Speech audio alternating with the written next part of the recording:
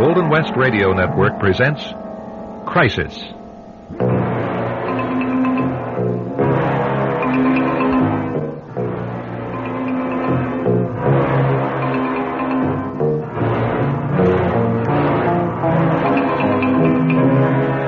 The first time it ever happened, I thought it was just a coincidence. A crazy coincidence. I was headed back home after a business trip, and by accident, I turned in front of this car, and it must have made him mad. He began following me, right at my back bumper, you know? I mean, if I'd had to stop, he'd have ran me for sure. I could see the driver's face in my mirror, and the guy was really in a rage. I mean, paranoid. I tried slowing down to make him pass, but he wouldn't. Finally, he swerves around me and comes right up beside me, and you know, he really gives it to me good. Finally, he floored it and roared off down the freeway, still screaming his filthy mouth at me. Well, I should have just put it out of my mind, but I couldn't.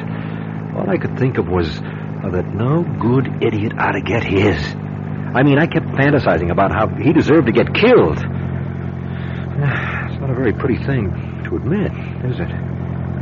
But that's how it was with me. I dwelled on it for miles until I saw it. Up ahead. At first, I couldn't believe it. I slowed down.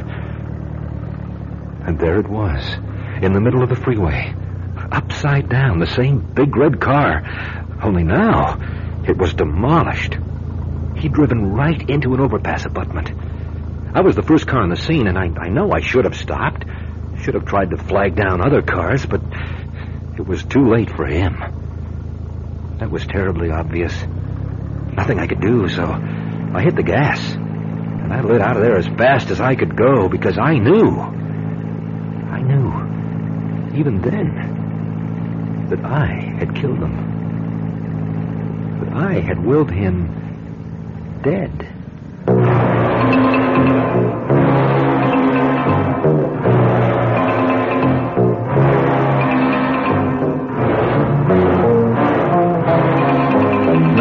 Before you condemn Lloyd Keaton for his hostile thoughts, be honest with yourself. Haven't you, at one time or another, suddenly become so enraged, so filled with hatred at someone, that you found yourself wishing that person were dead? Psychiatrists say that's a perfectly normal reaction under some conditions of stress. But is Lloyd Keaton's story an account of normal happenings? Just how much influence could such macabre thoughts really have on the fate of another? Is Lloyd himself a victim of a bizarre but innocent coincidence? Or did his hate for the man in the red car somehow influence events and actually cause the fatal accident? I'll return shortly with tonight's tale of crisis, which is titled The Executioner.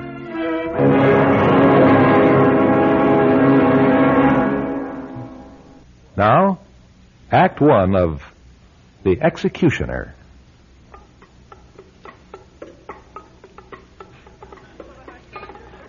Why are you telling me this? Well, because I thought you'd understand. Lloyd, I'm not a psychiatrist. I'm a cashier in a bar. I know, but you understand. Oh, come on. You stop in here about once every month. Doesn't matter. You and I, we've got something a lot of married people don't have. Understanding. Hey, look, if it doesn't mean anything, but you meet lots and lots of people, and you have to know how to size them up. Now, be honest. Have you ever in your life heard a story like this one I just told you? No. But look, that doesn't mean it's not perfectly explainable.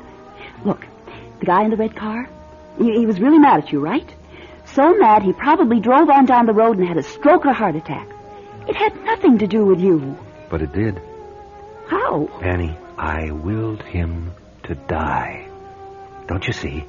No. No, all I see is you've got yourself worked up into such a guilt complex that you think you're a murderer. I think maybe I am. Well, then go turn yourself in. I thought of that. Oh, come on. But I realized nobody believed me. Hey, look. Why don't you stay in the motel tonight and get a good 8 hours sleep? Tomorrow things will look all back to normal. Phone your wife and tell her you'll be coming home tomorrow instead of tonight. That's what I do. Maybe you're right. Here, use the phone right here. Is it all right? Well, sure. Okay, I think that's what I'll do. Watch the cash register a minute, will you? I'm going to the little girl's room.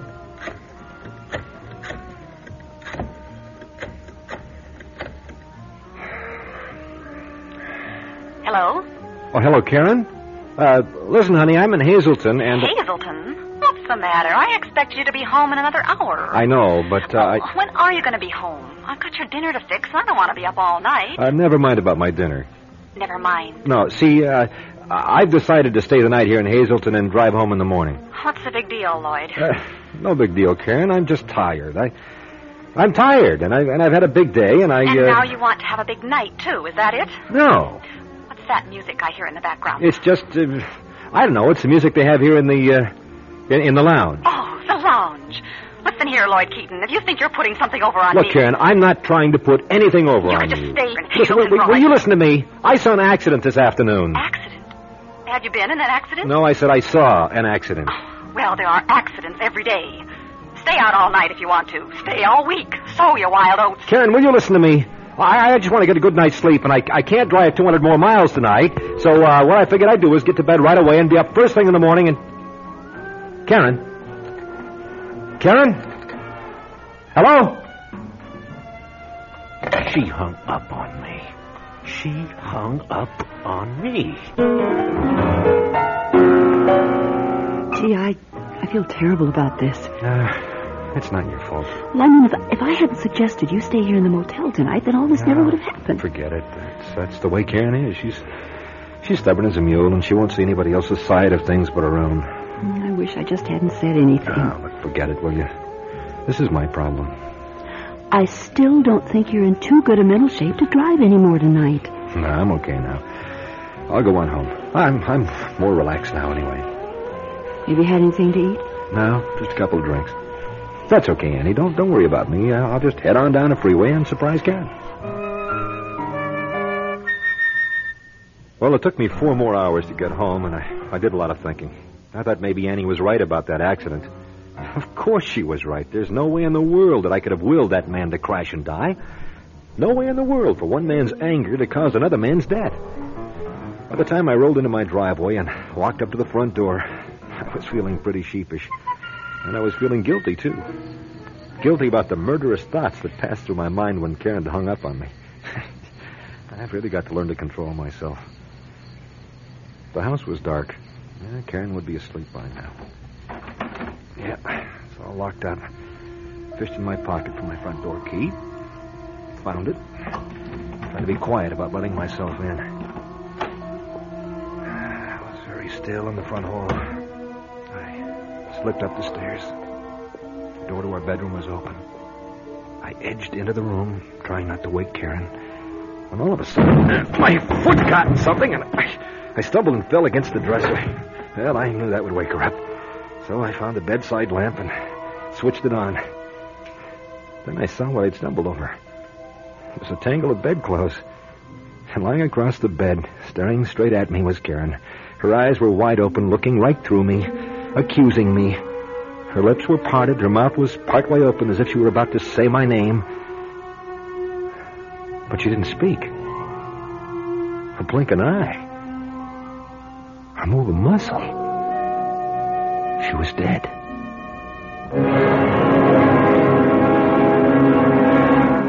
All right, Mr. Keaton. We'll make this as brief as we can. When did you last talk to your wife? It was, just after 9 o'clock last night.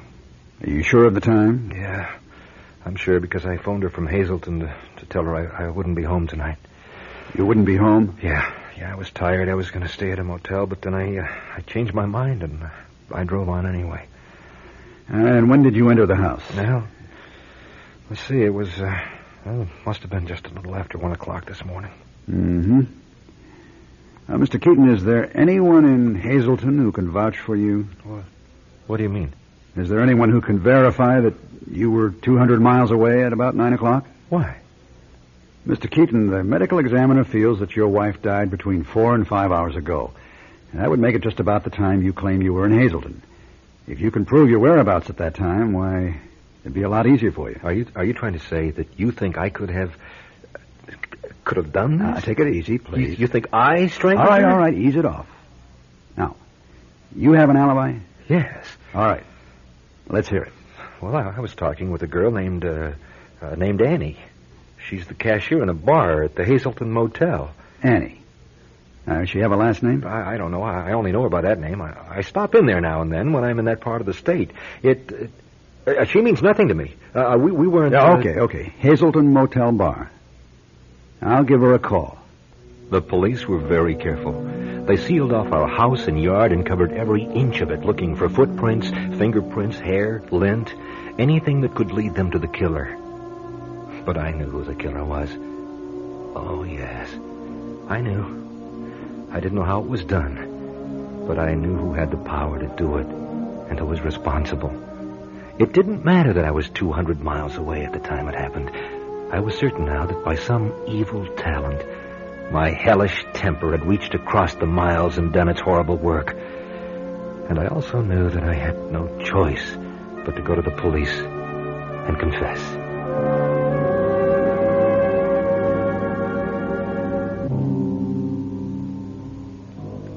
We'll return with the second act of The Executioner after this word. Now, back to The Executioner. You want to confess, Mr. Keaton? Yes. Do you have an attorney? No. You have a right to be represented by counsel. The law says... I don't care about that. The subject waives right to counsel. All right, Mr. Keaton. You just go right ahead and tell us what you want to say. Well, first of all, I want to confess to killing someone else first. The day before my wife. Oh? And who was that? I don't know his name. You have it in your records. He was the man driving that red car that hit the overcrossing abutment on the freeway about 60 miles north of Springdale. A freeway accident? Yes. And you killed the man? Yes. Well, how did you manage that? I don't know. I willed it. That's all I can tell you. He followed me too closely, and I made him mad somehow. And he came up alongside me and cursed and screamed at me, and then he drove on ahead, and I willed him to die. You willed him to die? Yes. I don't know how it works, but I did. And that's the same way it was with Karen. You willed her to die? Not consciously. Not on purpose. You see, I phoned her from Hazelton, and she argued with me. She hung up on me. And the thought crossed my mind, I wish she were dead. I didn't mean to do it. I tried to force it out of my head. Mr. Keaton, are you telling me that you think you killed two people by wishing they were dead? Yes. You want me to lock you up? Yes, before I do it to someone else. Mr. Keaton, you've had a very bad shock. Now, I want you to go to your doctor and have him take care of you. Look, I'm guilty. I killed a perfect stranger. And my own wife. What's your doctor's name? Can you tell me that? I tell you, it's true. I don't know how it works, but it's true. Mr. Keaton, you are not a suspect. Now, please, go get some medical help. And let us try to find who did murder your wife. The coroner's inquest completely ignored my confession. They decided Karen had been strangled by an unknown assailant for an unknown motive. I argued, I pleaded, I demanded they arrest me for the murder.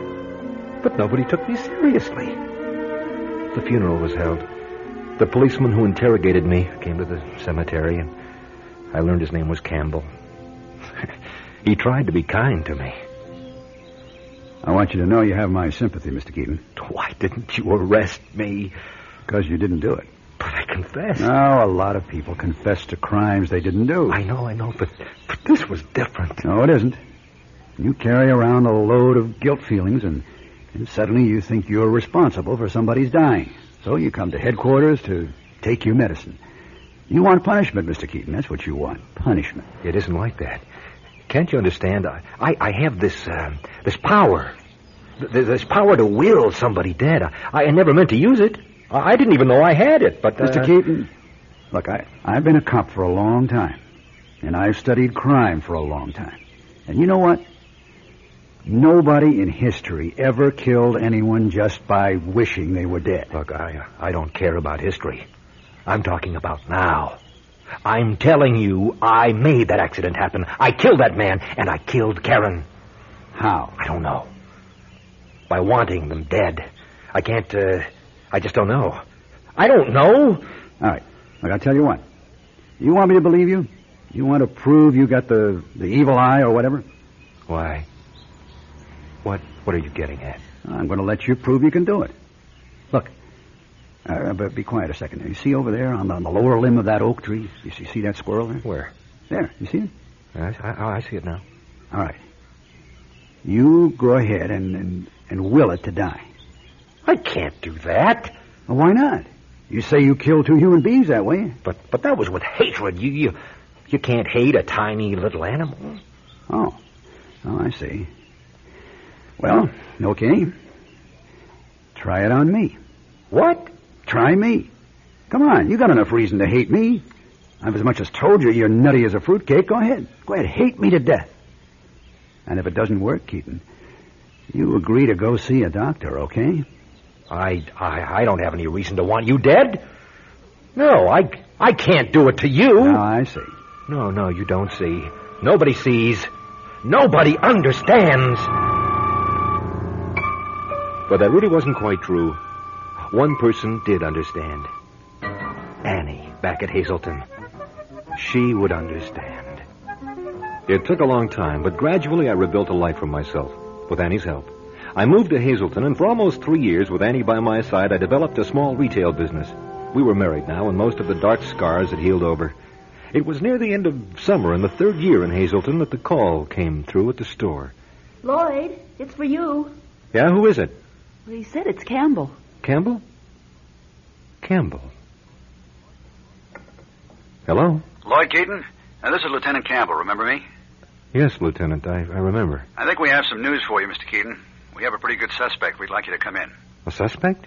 In the murder of your wife. You have? After all this time? That's right. That's a relief. That's a real load off my mind. Thank you, Lieutenant. I'll be there in 4 hours.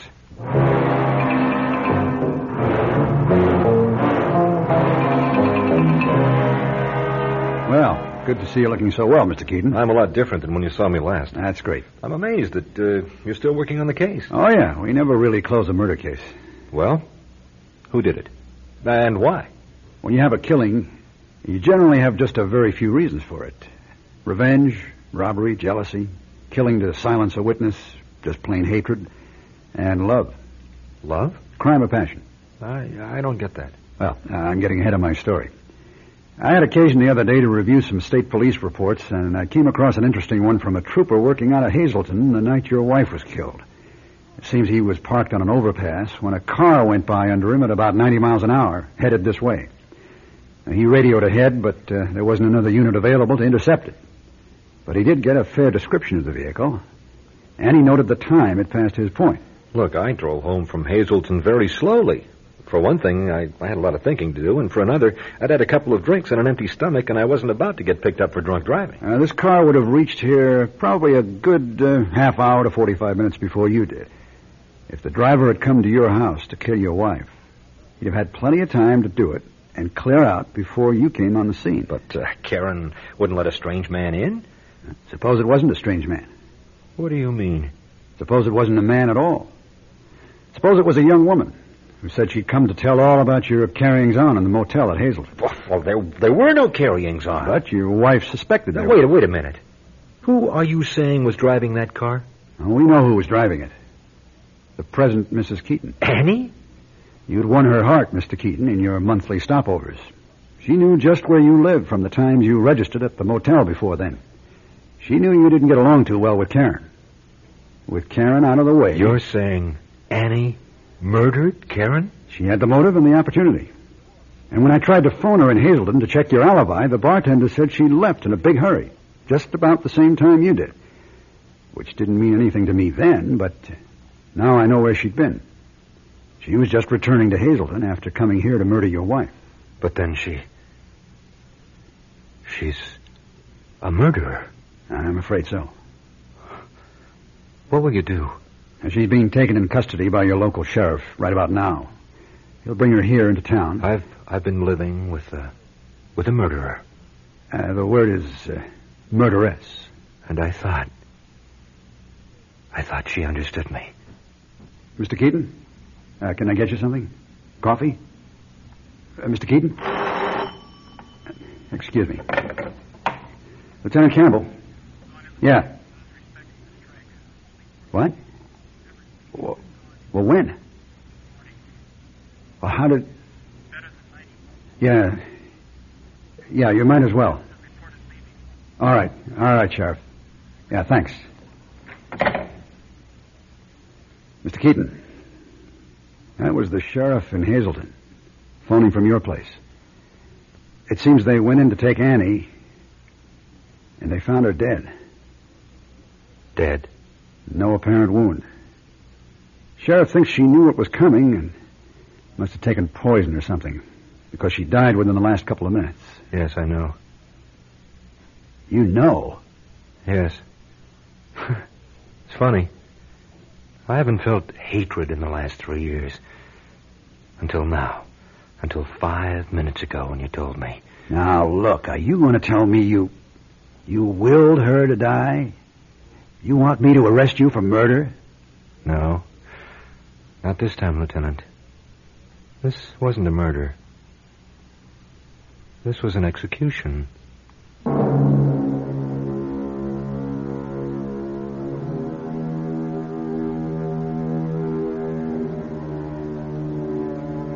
If thoughts are things, as some people believe, then do they have force enough to change events outside the brain that thinks them?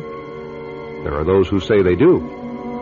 There are those who believe the disciplined mind can move objects, can influence lives, can even end lives. Or is it all merely coincidence? I'll be back in a moment with the names of tonight's players and a few scenes from next week's Crisis. Tonight, Crisis presented Ray Court, Paul Herlinger, Pat French, and Kay Balser in The Executioner, written and directed by yours truly, Jim French. Our engineer was Carney Barton. The program is produced at Audio Recording Incorporated.